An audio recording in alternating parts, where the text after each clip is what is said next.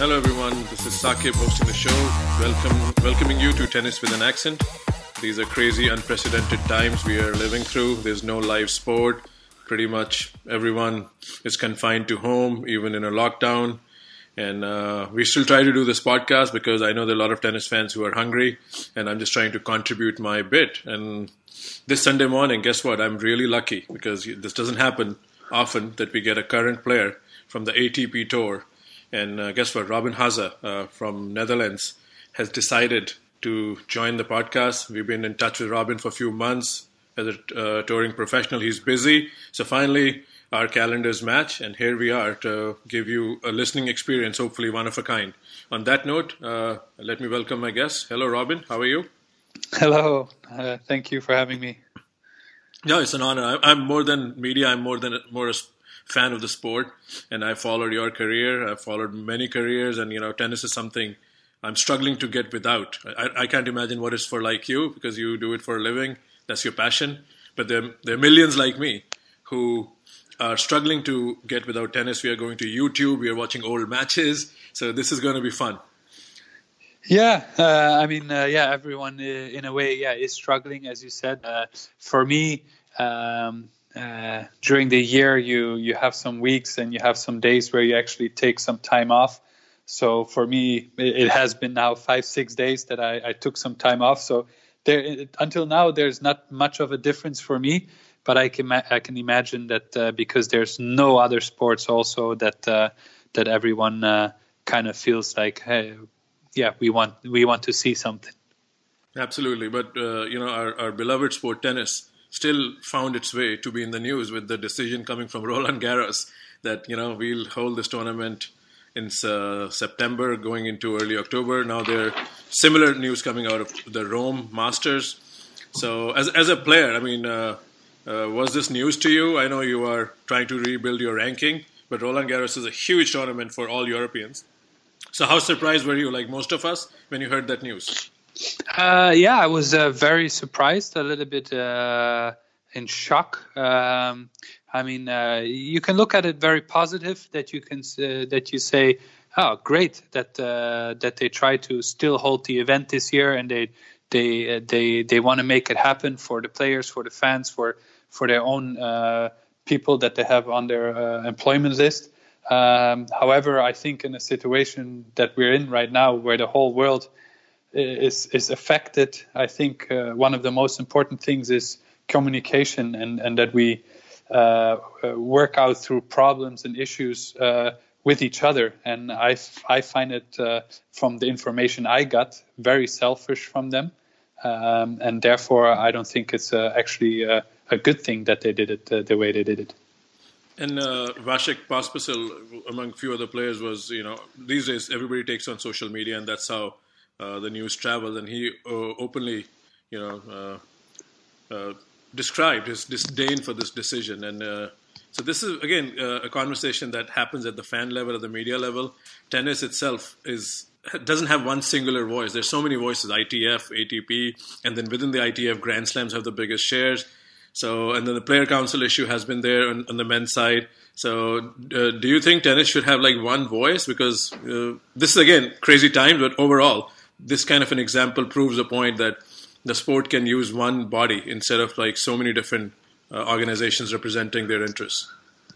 Yeah, of course, it's always difficult. You see also in other sports that there are one or two or maybe three organizations that run the whole business. In tennis, as you said, there is the ATP, there is the ITF, there is there are the Grand Slams.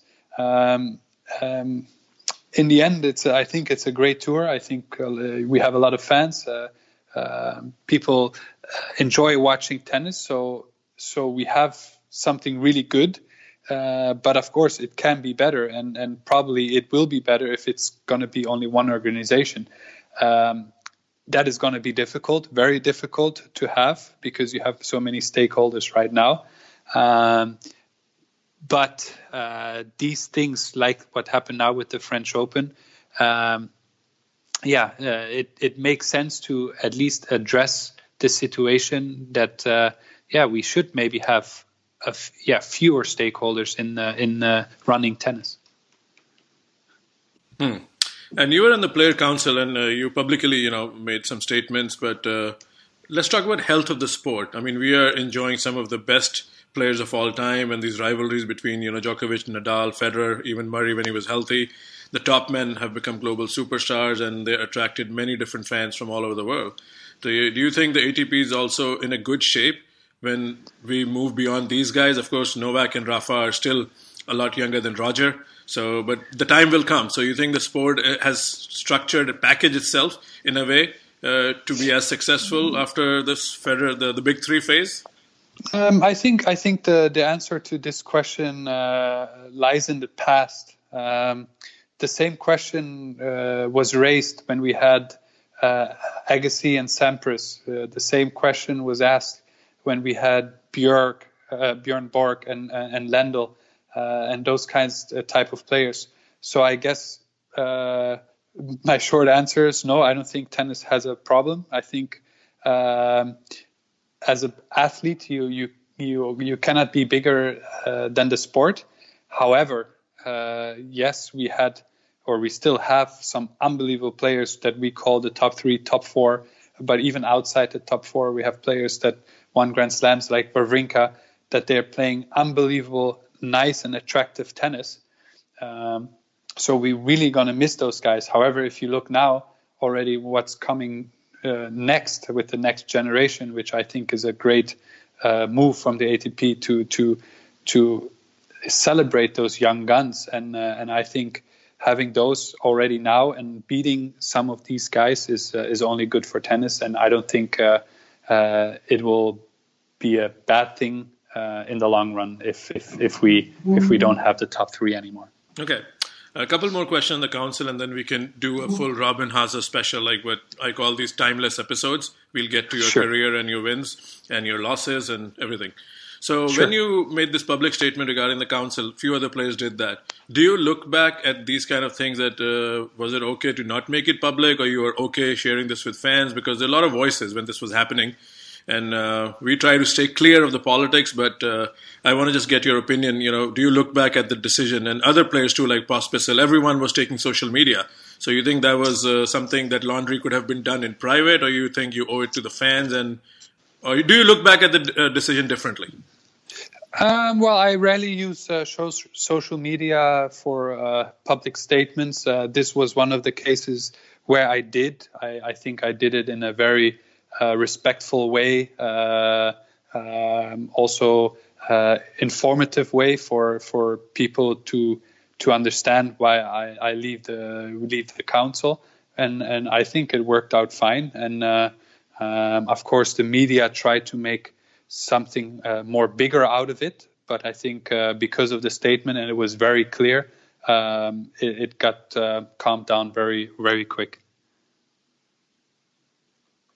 Yeah, we are a very small unit. We are a public funded site, and a lot of us have day jobs, and we do it out of passion. We are fans at the core, so we try to stay from stirring the pot. But I just wanted to get your views on this situation. So has the council progressed in a way that you have liked to see? Are the changes in place? Or I know it's a work in progress, but what's your take on the last year and a half, and is the ATP in a better place right now? Oh, I honestly cannot give you a good answer to that, because once I left the council, I really left everything, and I wasn't involved at all, or almost at all. In the beginning, I had a few phone calls, of course. Sometimes it's funny. I've been in a council, I think, like 8 years ago, and then the last year when I stepped out. So, but in between, I wasn't in the council for 4, 5, 6 years, and somehow a lot of tennis players thought I was still in the council, and even think that I'm still in the council now. So I do get questions, but I am honestly not aware of everything that's going on anymore, because I wanted to focus more on my own career and not be part of the politics. But if you have to pick one topic that's on the ATP Council table when you were there, or which probably never dies, what's one thing that's closest to your agenda that you think serves well, if you want to share with us? Difficult. There were so many topics that I suggested. But the problem, of course, is we all have limited time, and because we have limited time, it's very tough to get to all these points. And my points that I had were maybe not as important as other topics, and therefore, I just at a certain moment I just felt like, okay, if we never get to those points where I feel passionate about and where I know I can represent others, then it's worth the time I'm there. But at the end, it didn't feel like that anymore. So that's why I stepped out. And it can be environmental things. It can be rule changes. It can be stuff for challengers. So many topics. Okay, fair enough. So let's switch to the main event, which is your tennis career. So let's start with, which is a standard question on my show, and it's a very pertinent question. How did you get into the sport? I read your profile, did some research. Agassi was your idol. You ball boyed for Marat Safin. So what are the earliest memories why you became a professional player? Well, I always make a joke that my parents, they found me at a tennis court in a box of balls because when I was young, I have to say that I have a 6-year older brother and a 8-year older sister, and my parents they moved a lot in the beginning of our childhood. So one of the reasons to go on a sport was, or to do a sport was to get new friends. I was that little that I just went along, and I think I can't remember much because I was 2 years old when I already walked and played some tennis for the first time. But apparently I wanted to play with everyone, and I just asked and bothered people to just play with me, and so that happened. And 3 years later, when I was 5 years old, I already had my first tennis tournament. Oh, so in your country, in the recent time, for the last 2 decades or so, Richard Krajicek has been, a big player. So how is the tennis scene back home? And did you and Timo de Backer and Siesling, all these other guys, slightly older or your generation, did you feel the pressure? Was Krajicek a shadow too hard to escape? Because we don't hear about that. Like we've heard, Tommy Haas and Kiefer had to deal with so much pressure from the press following Becker, Stieck, and Graf. So what was your connection with Krajicek and the media back home? I mean, we call it in Holland, we call it the golden generation, which was Krajicek, Siemerink, Haarhuis, Elting. After that, there was Schenk Schalken, who had an unbelievable career. So it was something that I looked up to. I would almost say something that I'm almost jealous of their career because they had such a nice career.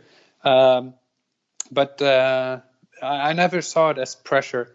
Of course, now and then it was quite annoying, I have to be honest, when the media always try to compare them with me and with my career. And most of the times it was, let's say, always against me. So it was never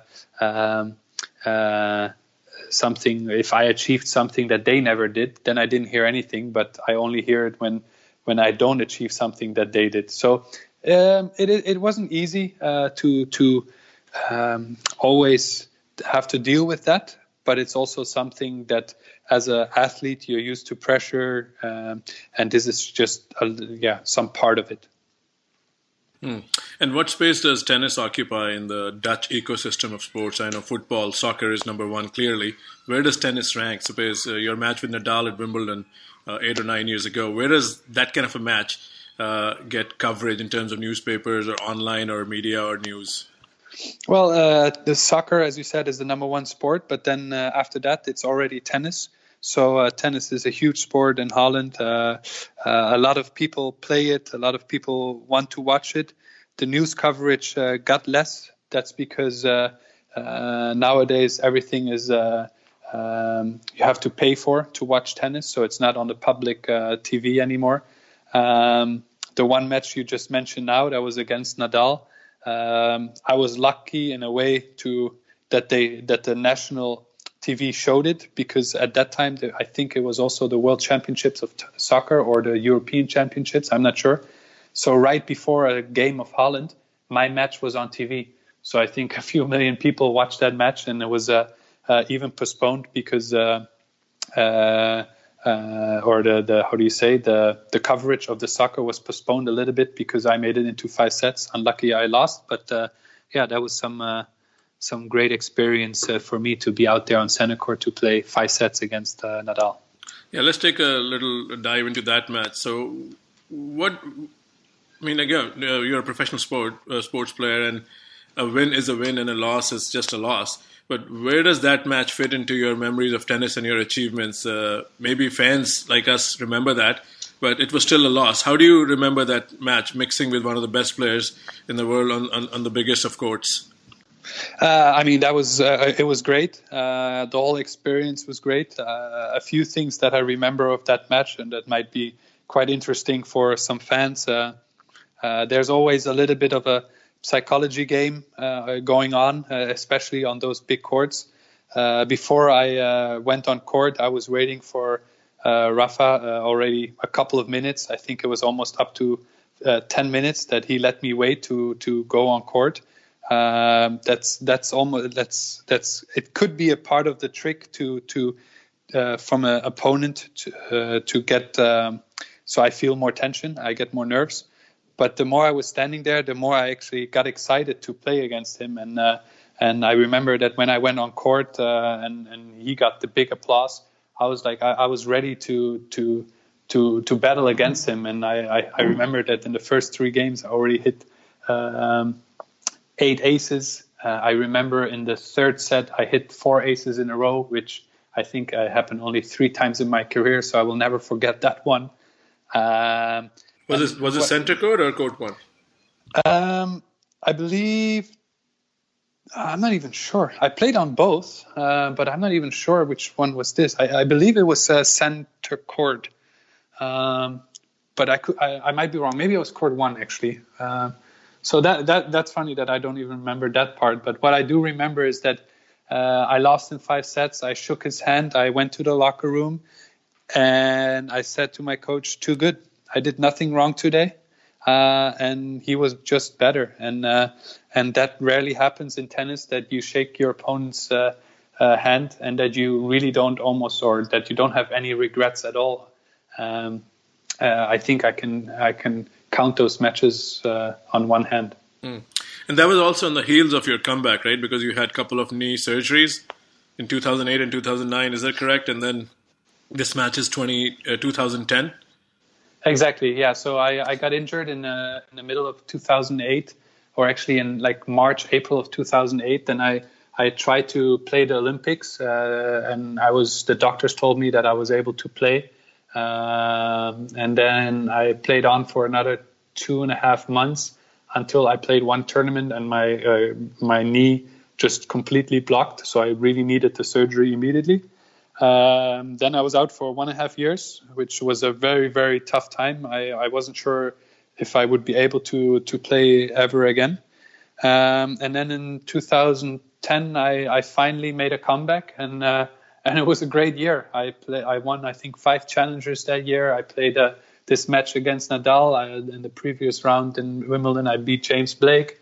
Many things that worked out there for me in that year, and that was a great. Just to be back, and then from 0 to I think 68 in 1 year was an unbelievable achievement. It is, and sometimes I can't say that enough. I mean, most fans because the big names draw a lot of casual fans and fans into the sport, but these stories are so phenomenal. To rank 68 after your knee surgery, winning titles. And more fans that I engage with now are following the Challenger Tour, and people appreciate, what the life is beyond the center court. And you said something interesting when Nadal made you wait. You were more fired up and you competed well, you hit aces.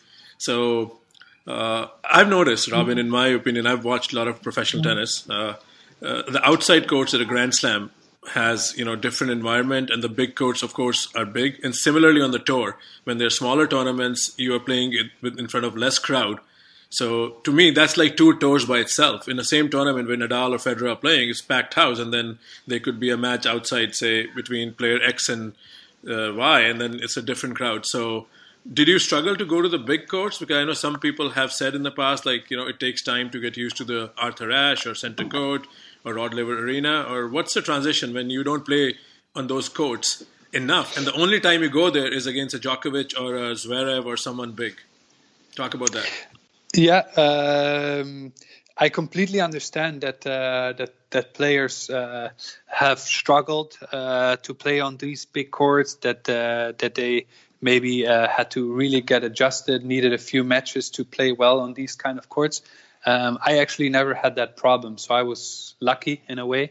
One of the reasons why I play tennis, or why I wanted to play tennis, is to entertain people, and to entertain people, the bigger the stage, the nicer it is, actually. So for me, this was something that I always looked forward to. So once actually I was on these courts, I was ready to play and show my skills. No, definitely you are made for the big scene, and I was a witness myself. Again, I'm going to bring something interesting here. 2016, that's the only time I've gone to Roland Garros, and I was waiting in line for 2 hours to get on court 2, I believe. And then I saw Raonic win a match, and then Jack Sock and you walk out to finish the first round. It was, I think, in the fourth set, or it was fifth set. Yeah. And then something happened. I mean, Jack Sock started behaving, against the crowd. I don't know. He started fist pumping in your face, and it was just bizarre. I was watching it live without commentary, and then you lost the match. But then you did something funny. After the shaking hands, you went to the crowd first and greeted like you had won the match, and he got booed. So, do you remember that match? And was there something that had gotten personal between you both, like from a previous match, or it was just in the contest, in the heat of the moment thing? Talk about that match if you can. Yeah, that match. I definitely remember that match. That was one of the hardest match I ever had to play, mentally wise. Just previous 2 months before that, my coach got arrested for murder of a friend of mine, which now, of course, is my ex-coach. And until that moment, until the French Open, I only had one interview, and I never talked to the press before. So when this match was, I knew, of course, that after the match, no matter what happens, I have to do a press conference. So I was actually really nervous about that. I think I went 40 times to the bathroom in 3 days before the match. So I was kind of low on energy. Somehow I played a good match. The few matches before French Open, I actually really played really, really bad. I wasn't focused. I wasn't concentrated. So it was a very tough part of my career. And then during this match, the crowd, a lot of Dutch people were standing behind me, helping me through the match. And as you said, he started to It felt like a Davis Cup match. Yeah, it started to be a little bit more like a Davis Cup match, and it was great. And of course, he really wanted to win, and he started to misbehave a little bit. That happens. I mean, I'm not a saint on court as well, so I didn't have any problems and issues with him after. The one thing is that he got booed right away, and I felt so appreciated by the Dutch fans that immediately I said thank you, and it looked like I won the match, and that's how it felt. And for me, it was also a victory because of the tough times I had back then. Oh, thanks for sharing that. I didn't know. I thought there was just a match going on, but this is, again, a classic example. We don't know what a player is going through, and thanks for sharing that kind of an experience. So I had no idea. Problem. Yeah, no problem. So yeah, again, going back to that tournament, that was my first time, and my friends asked me, what was it like? I said, compared to the US Open, which I've attended like a dozen times, the French Open felt like a World Cup of, like a soccer. I've never been to a World Cup, but it felt like there were a lot of Dutch fans, there were Spanish fans, there were fans from Argentina. Same thing happened at the US Open, but French Open had a very different feel, even from the crowd angle that I was going from court to court. And like you said, it was like a Davis Cup environment. So how big is French Open in your calendar? I talked to Goffin once, and Goffin said that's the closest thing to a home slam. So do the Dutch players have the same connection to Roland Garros, or what is your favorite tournament at the majors? Definitely. I agree with David that it's kind of the home slam for the Dutch people as well. A lot of people are coming there to support us. I even talked to the tournament director that every year when I was not playing a seeded player, I was playing on these little courts. And I told him there are hundreds and hundreds of people that are actually wanting to watch the match. So why isn't that the Dutch or the Belgian players don't get bigger courts? And Guy Forget actually listened to that. And since then, I've played on bigger courts and they're always full. So it's a great experience and it's very nice. However, for me, it's very tough to compare the Grand Slams because they're such unique events. They all have their special things. I mean, the Wimbledon is a tradition. French Open is a little bit smaller. US Open is fan-wise, it's really great. But if I have to choose one just about the feel, I would choose Australia as my favorite Grand Slam. Why is that? Just because the happy slam or first slam of the year, or what stands out? I guess in all the other tournaments, well, not at the US Open, but at Wimbledon, it can be such a long wait because of the weather. French Open the same. It can be really cold some years, and in Australia you just kind of know what you get. The hotels and everything where you can eat is very nice. New York, of course, great city, but it's also very hectic. And as the tournament goes on, you kind of need your rest. So sometimes it's a little bit too much. Okay, so one more question to the same tournament. I was, there 5 days, and I was following Feliciano Lopez. He was going to a practice court. As a fan, I just wanted to get like a selfie, which of course never happened. But he was talking to an organizer, and I overheard the conversation. He said, "Oh, I'm a singles player too." Basically, he was asking for a practice court, and he got really mad when they were, I think, offering him a doubles scenario for a practice, like 4 players practicing before a match. And he said, he got pretty animated. He said, "What do you mean? I'm not a singles player. I'm a top 32 player." I think he was a seed then. And similarly, then 2 days later, Ernest Gulbis, who was a former top 10 player making a run in 2016, he said the same thing. He said the practice facility is not very democratic. The top guys get hours on a big court. We are not even getting like a proper court where our family and coaches can sit. So talk about that. I mean, you've gone through the grind. You've risen to, the top 40 of the rankings, but you've also spent a lot of time, trying to make a living on the tour and playing Challenger Tour. So do these conversations, it was news to me, but do you have also encountered similar challenges all over, not Roland Garros, everywhere where you have to fight for practice time? Are certain tournaments better than the others? Talk about this experience, maybe not just Roland Garros, overall. How's these things work out for a player who's not answering to the name of Federer or Nadal? Yeah, I mean, I guess tennis is just the same as the whole world. How it just goes. If you're a top guy, you have privileges, you get more, and that's the same in tennis. It's tougher to get practice courts. As you said, some tournaments are much better than others. Some they have worked out a great system, but other tournaments are struggling, and some tournaments are, as I said, for example, are very nice for fans, but actually not as great for players, especially if it comes to practice. But that's just the way it is. That's something we got to live with. It's something that we did talk about in the player council, and it has been a topic for a few years now that these things could be much better than they are now. Is there a stop on the tour that's best for these kind of requests? Is Indian Wells one of those tournaments where everybody gets what they want? At least it seems like that to us outside the tennis world. So is there any tournament that can accommodate almost everyone's requests and everybody leaves happy? Well, that's the thing. I mean, Indian Wells, it's a great tournament when it comes to that. They have so much space. They have so much room for all these kind of extra things. So, it kind of works there for sure. But other tournaments, they just don't have the facilities to actually help everyone, and then then these situations occur that the top players get better situations than the other guys. All right, so let's move on to Montreal 2017. I was there in the media capacity, and I even asked you a couple of questions. You probably won't remember in the press when you made the semis.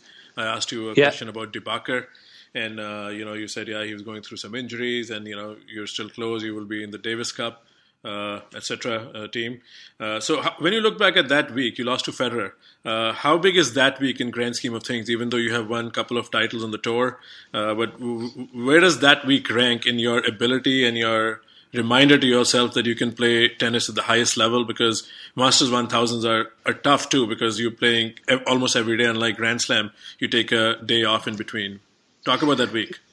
Yeah, for me, I think that was my best achievement of my career. That was something very special. In the beginning of the interview, I talked about the golden generation, and I talked, for example, about Schenk Schalken and how I'm actually jealous of his career. He made semi-final of a Grand Slam, quarter-final of a Grand Slam, 2 times as well at another Grand Slam. So he had a phenomenal career. I think 11 titles, top 10 in the world. So unbelievable career. For me, when I made that semi-final, I didn't even know, but when I made that semi-final, I heard that I was only the 3rd player in history of Holland to make a semi-final at a Master Series event, and Schenk Schalken didn't even achieve that. So that says something about how difficult it is to go far in those events, and it's something that I'm very, very proud of. And you reminded the Montreal crowd on that Saturday that my name is Robin. That was fun. Yeah, that was. That's sometimes in the highlights I still see that one coming back. It's fun to see, and I'm happy. One of the things I said earlier also, I would like to entertain, and I think that was part of it, and it worked, and people liked it, had a good laugh, and unfortunately I didn't win the match, but I came close, so that was also nice. You played Nadal, you played Federer. I'm sure you played all the other guys. So out of the top guys, whose game do you find the most difficult to adjust to? They're all pretty unique.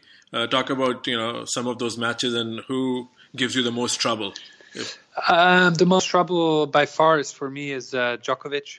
By far, he just makes me feel like I'm an amateur. So he's really, really, really tough to play. I never came close to actually win a set against him, and where against the others I actually managed to win sets and almost managed to win the matches. So I have to say Djokovic. So what is about that game? The completeness of his game, there's no weak points you can exploit. Elaborate a little bit more about Novak. Yeah, there's just no weaknesses at all. When I play against him, against the others, I at least feel that I can do some damage with my serve. With him, I felt like I don't even know how to get an advantage on my serve. That's how big of a difference it feels when I have to play him compared to the others. So I just try to avoid him. So he's just that good. Yeah, he's looking pretty scary till coronavirus, stopped tennis. He was on this crazy win streak. So, yeah, we'll never know how that streak would have gone. But hopefully we resume tennis in a couple of months and we get to see Novak and everyone else back on court. So let's move on to other players. I was doing some research. I remember you have beaten Zverev a few times. You've beaten Dominic Thiem. You've beaten Wawrinka. Is there a win that stands out where you were at the peak of your powers and the other player was also in form? Is there a result that stands out? Well, you mentioned one, for example, Dominic Thiem. What I like about him, for example, is that I beat him on all 3 surfaces, so on clay, hard, and grass. One of the wins I always like to remember is for example, Andy Murray, because it was in Rotterdam at my home with home crowd cheering for me. long time ago. I had a tactic to play against him, and it really, really worked. So I always will remember that match. And then other matches like against David Ferrer and Davydenko, those kind of players, I never, when I saw them play, I was like, oh, how can I beat them if I have to play them? And somehow I beat them both, and that's something I will never forget. Interesting. So let's talk about the Rotterdam tournament. As you try to, reconstruct your ranking, and come back to the top 100, you, I believe, got a wild card, and you drew David Goffin, and then you played almost, I think, a perfect match. You had him there, but then, he happened to win that match in the third set, 6-4. Talk about that importance of that event and meeting Goffin, because I've also seen Goffin as someone you've played quite often in the last 4 or 5 years. Talk about that matchup and the importance of your home tournament. Yeah, that's a match that would have been very, very nice to win, to get some points in the rankings, but also to get some confidence back that I can beat these guys. Unfortunately, I seem to always have a chance against Goffin, but I always seem to manage to lose anyway. I only beat him once, but this was a match where, again, where I actually, I told you before, there's a couple of matches where I think I didn't do much wrong. This was actually one of them where especially in the state I've been playing over the last half year to 9 months, that was actually one of my best match I played.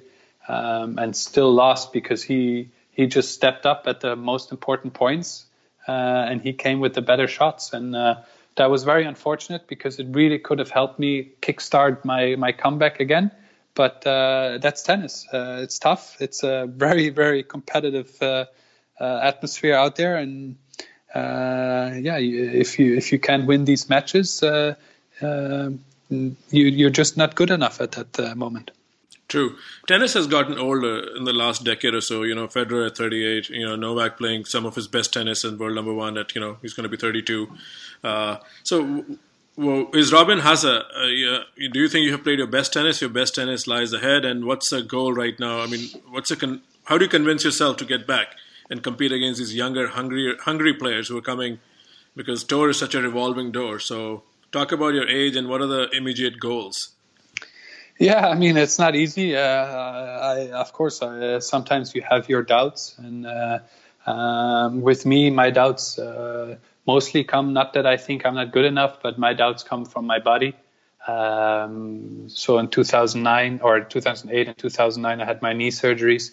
But since then, my knee has never been 100%, actually, far from it. Sometimes I feel like I'm playing on... I say 1.5 leg. I can't practice as much as I want to. I have a lot of pain. Actually, I have pain every day. So these kind of things are not easy to deal with on a daily basis. But in the end, I love tennis. It's a passion. I can live from it. And I still want to, show people that I can still do it, but also for myself. I'm not playing for others. I'm, of course, playing for myself, but I still have, I think, great tennis in my body left. And I'm trying to push my limits, and I hope I can still play a few more years, hopefully. However, if the body says enough is enough, I might be forced to quit. And will that also mean... You'll do all the options before you come to that decision, but does it mean that we'll see you more on a doubles court, because you've had a pretty impressive doubles career so far too? Yeah, if I have to tell you right now, I would say no, because if I just have to play doubles, I think I won't do it. There's in the end, there's more in life than just tennis. And I will pursue other things. But you never know how it goes. In the end, I have a great life. Tennis is fun to play. If I would have a great partner that I can play win big tournaments with, that will always be an option. But right now, I wouldn't choose that, and that's also the reason why I'm playing challengers and not the big tournaments at the moment, because I really want to get back in the top 100 in singles, and therefore I just cannot play many doubles events. And going back to our conversation, the question I asked you in Montreal about De Backer, you said, like he's gone through a lot and there's a good arrogance that's needed to succeed in the tour. Now you're in a somewhat of similar position. You haven't had his injuries or his ranking kept dropping. You're still, I think, ranked 174. So you think that good arrogance and experience is still needed to get through the rigors of the Challenger Tour? Because talk about the Challenger Tour too, because it's not easy. The talent there is unbelievably good, and you see a lot of good players on a weekly basis playing the Challenger weeks. The Challenger level, just the tennis level in general, is much higher than in the last. When I started, I have to say. So it's just more competitive. Maybe guys are not always playing their best tennis, but if you're unlucky, let's say it like this: everyone can beat everyone. However, there's still a reason why some guys are ranked 150 or 250 and not top 100, because they don't show it every single day. They show it maybe once a week or twice a week. But if you're unlucky and you have to play them when they show it, well, you better play good, otherwise you lose. And that's what happened to me also a couple of times now this year, that I actually didn't play that bad this year, but still lost because guys were playing just really, really good. So that means I have to work on my game again and maybe make some changes, and hopefully these things work, and then you can come back. Okay, let's wrap this conversation with a couple of questions on the finances of tour, and then one on Davis Cup, and then we'll let you go. So sure. There've been always articles about how the money in tennis, even for Federer, when he's ranked as the most paid sportsman, his money is coming mostly from endorsements. His on-court money is not same as what LeBron does or what Messi does, because tennis does not have that kind of money. So, yes. And then there are articles you hear about Davydenko and all these guys playing week in, week out, because they know once they retire, the opportunity to make money is going to be less. And some countries don't have endorsements to their players. And then there's Stakowski. So I'm throwing a lot at you. He said 1 year he made like 400K, but take home was less than 150. So talk about the travel of the tour all year long. On a good year, when you were, say, top 50, you travel all over the world to play all tournaments. What is your expense like? Do you pay for the coach? I mean, if girlfriend or someone's traveling with you, what hotels do you choose? Because, these things are, I think, important. We don't enough hear from players. So what is your expense, say, in a New York City if you make, say, 10 days at the U.S. Open? Those numbers I don't have exactly in my top of my head. I think there's a difference. I think if you have a girlfriend or a wife and you take her with you, that's your choice. That kind of doesn't really. True, that's a personal expense. Yeah, that's a personal expense. So I wouldn't count those. But I know my expenses for the last, since I'm actually a professional player. So let's say for the past 12, 13 years, I spend between 200 and 230,000 euro a year on my tennis.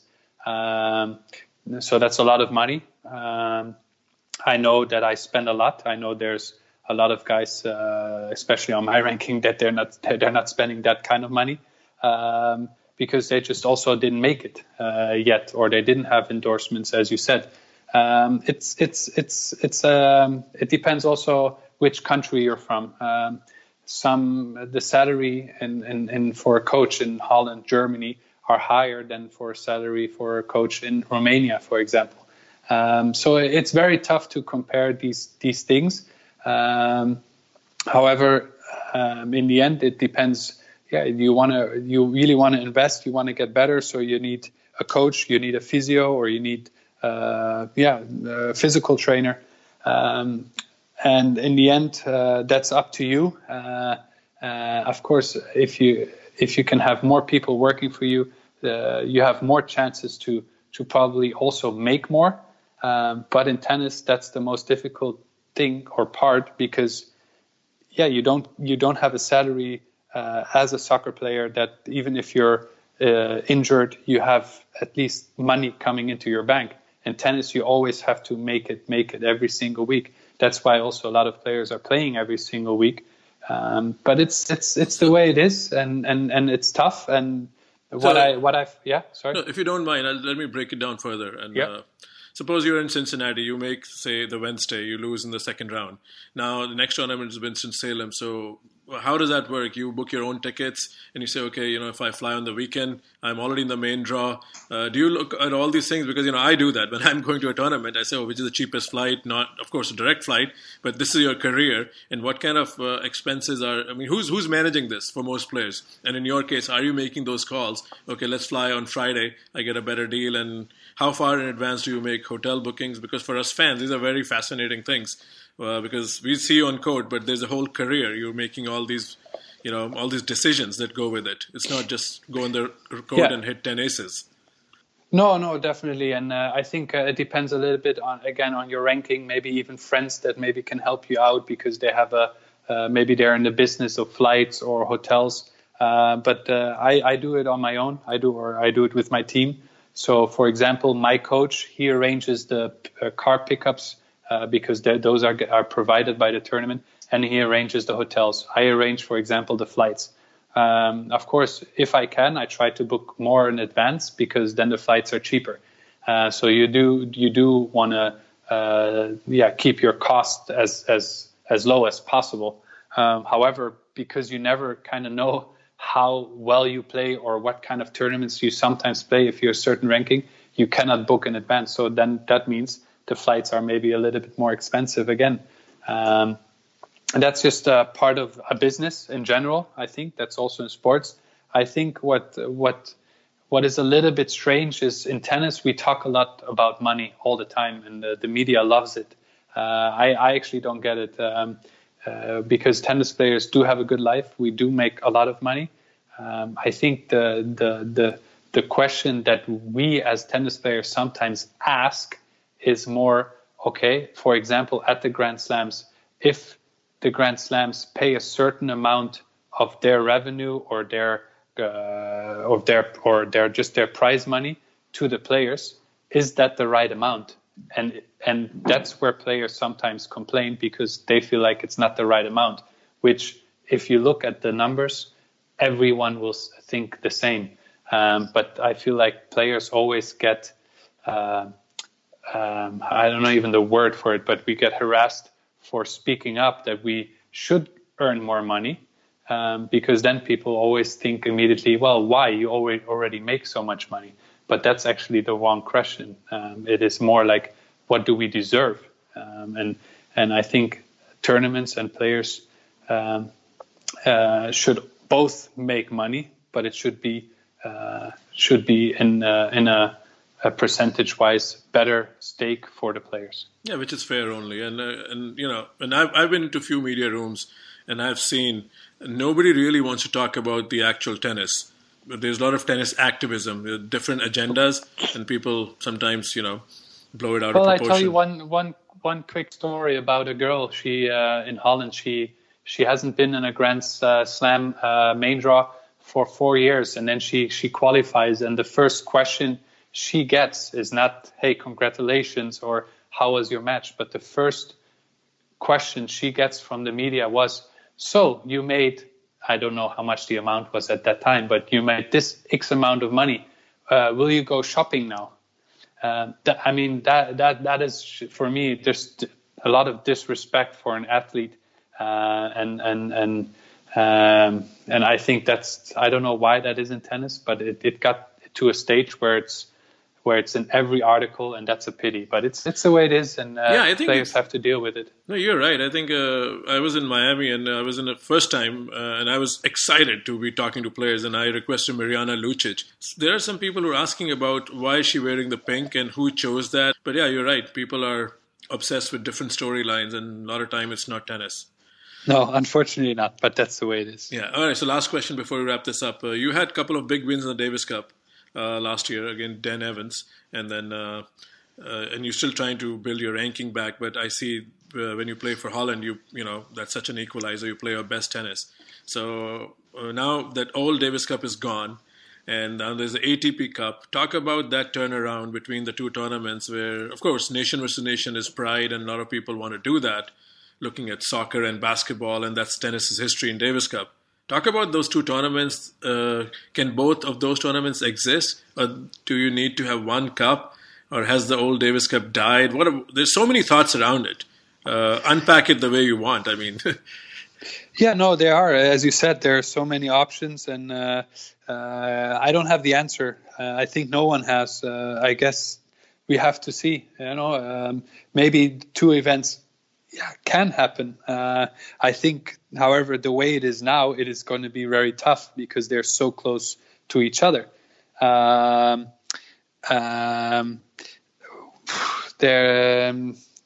general, I mean, I love the Davis Cup. I think it should have never changed to a different format. I think within the format we could have made changes, but that's my personal view. Then we actually go back to the money again. If all the countries are making loss, it's not worth it. So it is tough. There's so many things you have to consider. Also, if you want to have one big event, when are you going to do it? What are the rules? How can you qualify? All these kind of things. And I think at least the way it is now, players, okay, now I'm in the situation where I'm ranked 160, but I'm still be able to play the Davis Cup, where there's actually a lot of money to make. So if we as a group can qualify for that, that means actually the whole Dutch Davis Cup team can have their own coach for a year. I mean, that helps a lot of players. If you don't have that anymore, maybe some players will actually quit tennis because they just can't risk anymore just spending money from their parents or sponsors. That was, again, as insightful as the whole interview. I fully enjoyed it, Robin. Thanks for doing this, and hopefully the listeners here tune in and enjoy every moment of your insightful and heartfelt, honest answers. So thanks for coming to Tennis with an Accent. This is one of the best interviews I've been part of. Hopefully you enjoyed a little bit too. And no, for sure. Thank you for having me again, and I wish you all the best with some other interviews.